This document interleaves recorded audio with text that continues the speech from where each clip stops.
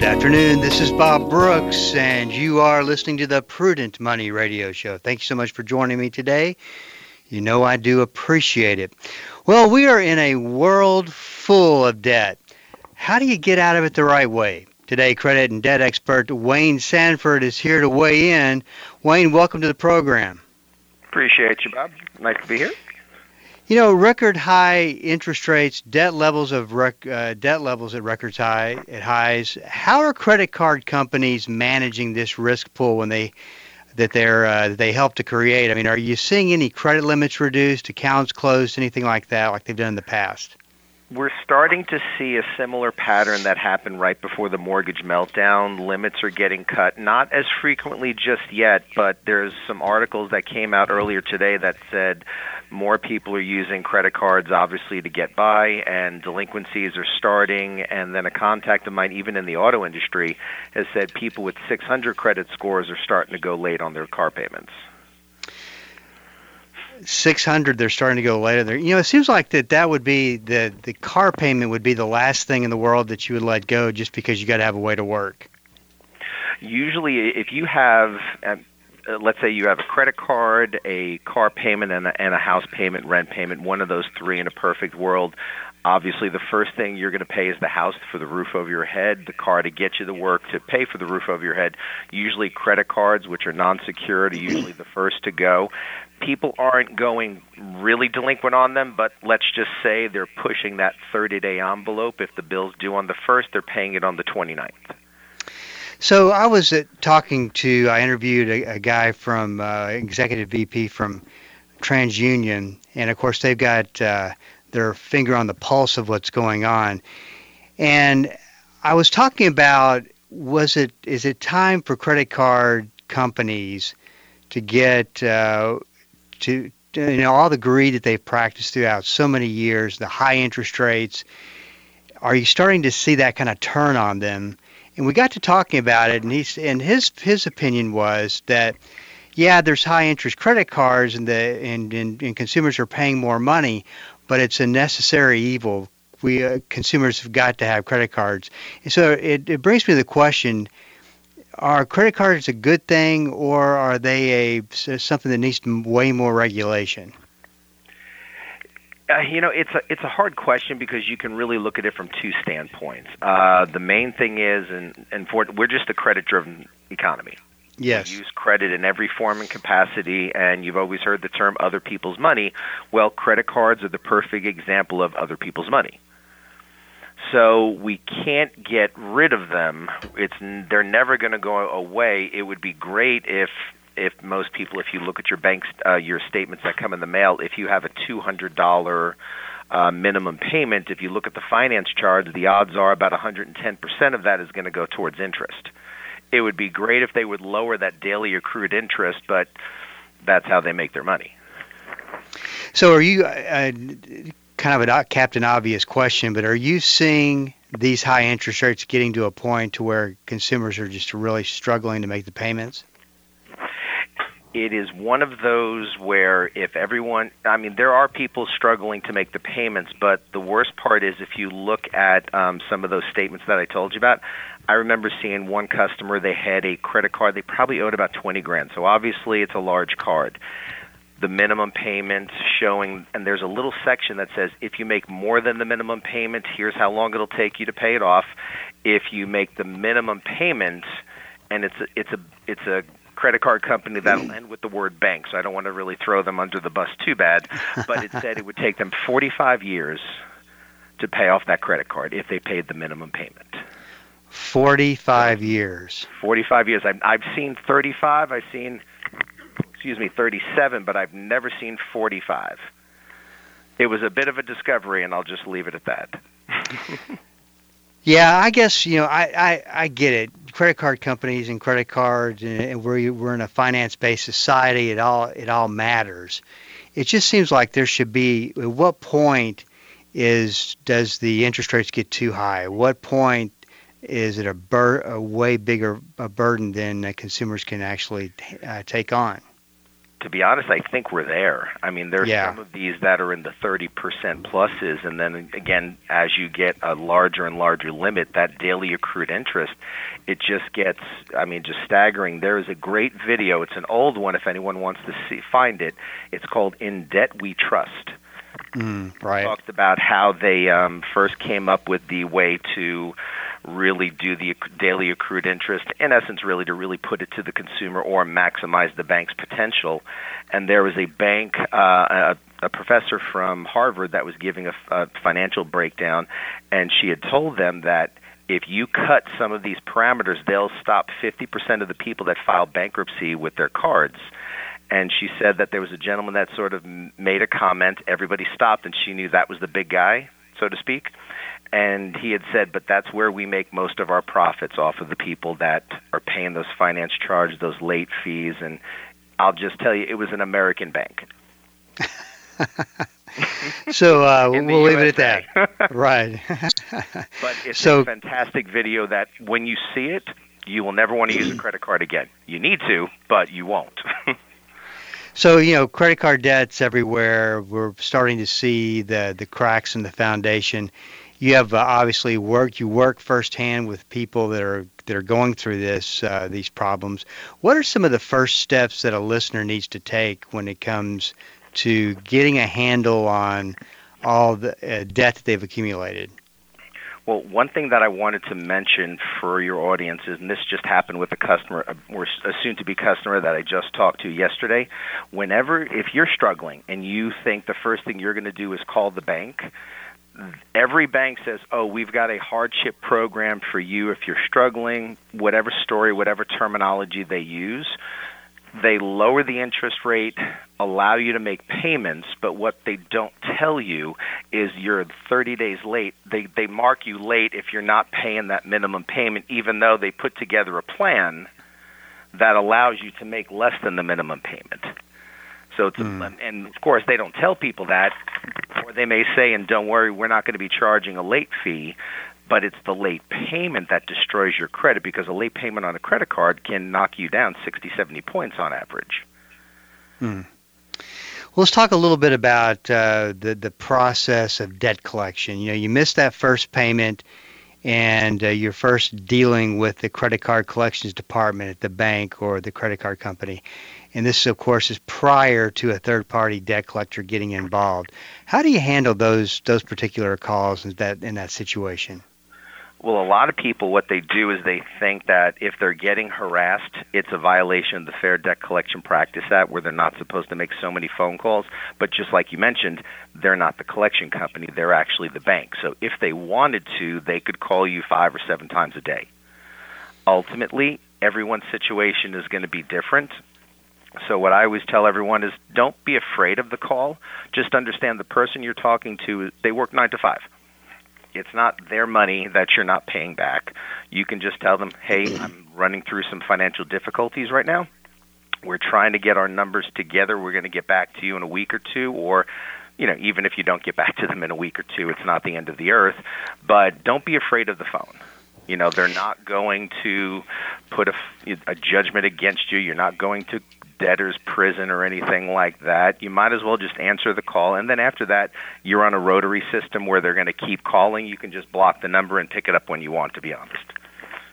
This reminds me of a story. We'll call the bank the USA Bank, probably the same bank you've been talking about, but they were collecting from a client of mine, and he owed some money, and they actually went and took just about every bit of money that he owed out of his parents' account, which he co-signed on. Mm-hmm. And unbelievable. I actually just had that happen to a realtor friend of mine. She had put her sister on her bank account, and she was under the impression that she said she's only going to be like a beneficiary, and they accidentally put her on as a joint account holder, and she got the card in the mail, thought it was a mistake, shredded the card. Well, her sister went delinquent on a debt, and they sued her, and then they went to go collect on the judgment with their receivership that I believe we mentioned last time we spoke, and took $8,000 out of her account. And she thought it was fraud until they kind of finally figured out that, no, it wasn't you. It was this Social Security number that we went after, and it was attached to this account, and that had the money in it, and that's what we took. And it was, unfortunately, all legal. Yeah, there definitely needs to be needs to be some reform. Now let's talk a little bit about the process of a collection further. The credit card company say they give up. And this is an important part of this process that listeners need to understand, is because they then assign that debt to a third-party debt collector to collect. Take us through that process. So now, are we talking that the debt's been charged off? No, this is round 2 of collection, so the bank or the credit card company gives up. Sure. So what happens is, initially, once you go delinquent, meaning you miss the first day's worth of payment, the account is technically under collections. But it stays within their internal department. They'll work on it for a couple of months. After usually month 3 or 4, 90 to 120 days, they may outsource it to a third-party company. That third-party collection company is not going to be putting the account on your credit because it's still owned by the original bank. And they may be making phone calls on the behalf. In essence, the reason why they're doing it is maybe their internal department is too small. They would probably just prefer to outsource it. And then they're the ones calling, which now they can call numerous times because they are an actual collection company, so they can only call you X amount of times. You could always give them a cease and desist letter if you wanted to. You can Google one of those. They're pretty easy to do. Telling them not to call you at work or at home doesn't really work because there's no documented proof. And just like everything in life, it's not what you say, it's what you can prove. Okay, so let's take it even a step further. The third-party debt collector gives the debt back to the credit card company or the bank, and they sell it to a debt buyer. Mm-hmm. And now the debt buyer is going to collect. Talk a little bit about that process. Most of these banks are typically going to sell the main 3 are the largest in the country and half the world, to be honest. One is Portfolio Recoveries, the other one is Midland Credit Management, and the other one is LVNV Funding. Those are the big 3, so to speak. You have the big 3 credit bureaus. These are the big 3 debt buyers. Once they own the debt, depending on the size, they've got 4 years where they could turn around and file a lawsuit against you because, in essence, you have a $5,000 credit card. They purchased it for pennies on the dollar. Unfortunately, that doesn't matter from the legal standpoint. They're now the new owners of the debt, and you owe them $5,000. And if they choose to just put it on your credit and try to make collection efforts, they'll do that with letters, the phone calls. If they decide to sue, they most of the time have most of the documentation. You'll see advertisements from people all over the place, even attorneys, that'll say, we can help represent you and get it taken care of. Most of the time, they have all the documentation. All they're doing is looking to settle the debt. But that's what they have the ability to do, either file a lawsuit against you and then possibly collect with filing against your bank, like you had mentioned earlier, or just, in essence, semi-harassment with phone calls and letters. And let's talk about that for just a second, because I've talked to so many people through many years doing the radio that have been through the debt collector harassment. I mean, they're good at it. That's how they get people to pay money. And they threaten them with everything from, we're going to have 2 police officers come by and pull you off and take you to jail. I mean, we're going to take your house, just all kinds of different threats like this. Talk about what they can and they cannot do. Well, the first thing is whenever you get, or if you get a phone call like that, if there's any major threat, such as police, such as lawsuits, such as anything of that you would deem a real threat, not you didn't like the tone of their voice, just an actual real threat, it's illegal. And at the end of the day, the people that are calling, they don't have the ability to file a lawsuit. They're not in charge. All they're doing is trying to get paid and collect money. That obviously makes them a little bit more flexible in what they can or cannot do, because they're certainly not going to give you the recording of them threatening you, breaking state as well as federal law. They can't call you before 8 a.m. They can't call you after 9 p.m. They're technically not supposed to threaten you, and everyone needs to understand if they ever mention anything about the police, well, you signed a contract to pay a credit card or whatever card debt. A contract is civil. All they could do is technically sue. There is no police involved, so don't get scared. And it's natural to get scared when you hear that. But just understand the people calling have little to no ability to do any of that. This is Bob Brooks, and you are listening to the Prudent Money Radio Show. Thank you so much for joining me today. You know, I do appreciate it. Talking to Wayne Sanford, he's a debt and credit expert. And I also want to mention your website. If I get this wrong, please correct me. creditbureauinc.com. That is correct, and the popular one is WayneTheCreditGuy.com. Okay, either one, and he has tons of free information on that you can go check out, and that could help you if you're going through any of these particular situations. So let's talk a little bit about the lawsuit. They filed a lawsuit against you. They're trying to obtain a judgment. What steps should you take? Well, let me backtrack on 1 second, just because we know we actually have a similar person that we know they got sued, and they happen to be under the sort of, let's just say, over 65 range. You know, I'm not going to say how much older than that, but let's just say they're older than that, and her only income is primarily Social Security and some disability.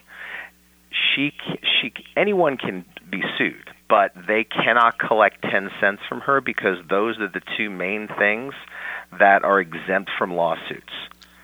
So the attorneys can sue, the debt buyer can sue, but they're going to be unable to collect once that person says, if you want to sue, fine, but look, this is where I get my income, it's exempt, you can't get anything now. So just wanted to point that out. When you're sued, a lot of times some of these companies, especially Midland Credit Management, I'll give away their little secret, they're going to send a letter that says that it gives the impression that it's under legal status, and you have to be really careful because they're sneaky the way they word it. If you get a letter from them saying this is the pre-legal department, then yeah, there's odds are you're getting ready to get sued at some point, and you may want to address it because they don't want to go take you to court. They just want to get paid. They will create a payment plan. You can argue with them and try to get the best discount you can. If they're in the process of suing you, you have to fight to get 30%. But you can still get it. So if they do go through with a payment plan, how many of those have actually been legit? They will put it together in writing. So from that standpoint, I mean, while I find all of them to be primarily unscrupulous, they are legitimate businesses. Right. And therefore, if they give you a payment plan, they will honor that payment plan. What I can tell you is, if you don't have the lump sum of money or a good chunk of it, they're going to give you a small discount and break up the payments. We have somebody right now that she's in a financial strait. She's paying them $100 a month, and once she gets in a better financial position, we'll go back in and renegotiate the negotiation. A lot of a negotiation that takes place. I've always said the first thing that you really got to do is get an idea of how the game is played, and what these companies are doing. Then you can manage your situation so much better. You know, you talk about the cease and desist letter. You mentioned that a little while ago that affords the right to cease and desist our collection activity by a debt collector to a consumer. But I mean, there's a danger to that. And correct me if I'm wrong, but once they send that puts the debt collector up against the wall. They have to either sell the debt or file a lawsuit. Is that pretty accurate? To a certain degree. They once they receive that usually certified. It could even be a fax. You can get their fax number on their website and send them a fax, or Google the fax number. But They are allowed to respond to you one time once you send that letter, because you're sending a response. They're going to let you know, hey, we're no longer doing that. But in Texas now, if this is where most of your audience is, I mean, with the internet these days, you could have people all over the world listening in. In Texas, the statute of limitations for being sued is 4 years. Most states are 4 years, but there are some that are 10, 5, and 3. So if you send that cease and desist, yes, that stops the letters, but if they decide to sue you, the only time you're going to find out about that is when the court sends you documentation saying you've been sued. So that is always a concern. Now, if the debt's over 4 years old and you got the debt when you're in Texas, then you don't have to worry about that. Then you can stop those harassing phone calls, but you do have to be concerned about, hey, could I get sued? But you would agree, though, that it makes total sense if you're served with a lawsuit and they're trying to obtain a judgment against you for credit card debt or whatever type of debt, that it does make sense to get representation. Would you say that's a fair fact or not? Putting your head in the sand is technically never a good thing. So it's always good to address it in some capacity. Everyone's going to have a different kind of personality. Obviously, with the industry that I'm in, I'm overly aggressive. So taking a bull by the horns doesn't bother me in the slightest. Other people are very non-confrontational. If you are of that persuasion, so to speak, or that personality type, then yes, getting somebody to represent you or speak on your behalf. Now, there's plenty of times that I've had some friends of mine. I used to play softball with a bunch of 30-year-olds, and I'm unfortunately nowhere near that age. They ran into a problem or two. I had them sign a limited power of an attorney. They weren't hiring me. I was helping them out as a friend. And I contacted the people, the bank or the collection company, whoever it was at the time, and just said, I'm a family friend. Here's the power of an attorney. I'm here to help my buddy. And then I hammered them. Hammered them down to a very, very low number because they aren't really used to people like me. But I don't act like the typical consumer. But yes, if you're not that personality type, having someone speak on your behalf is going to benefit you, yes. Now, you did mention the Fair Debt Collection Practices Act a little bit ago, and of course that's there. Actually, I think you'd agree, pretty good piece of legislation when you start to think about what does come out of Congress. This is a pretty good piece of legislation. There's very few good ones. Yeah, so tell me this: do they have the ability to sue based on violation of that act, the consumer? Yes, and I'm going to say at the end of the day, yes. Now, one thing that I always tell everyone is I actually have an LLC under a different company name that allows me to sort of listen in on what debt collectors and their associations talk about, which is why I get a lot of this sort of information. There's always lawsuits being filed against the debt buyer. Most of them are constantly being tossed out from a legality standpoint. If they violate it, Wayne, that's my music. I'm gonna have to get this information next time. Sure. Once again, the name of the website, creditbureauinc.com, or Wayne the Credit Guy. You can get more information. This is Bob Brooks. If you got a question for me, please go to the website at prudentmoney.com and send it in, because we are all out of time. Till we do meet again next time, keep the faith and have a great rest of the day. That's all the time we have for today. Questions or comments for Bob, or to find out more great information like what you've just heard, visit www.prudentmoney.com. Be sure to join Bob Brooks again for the next edition of Prudent Money.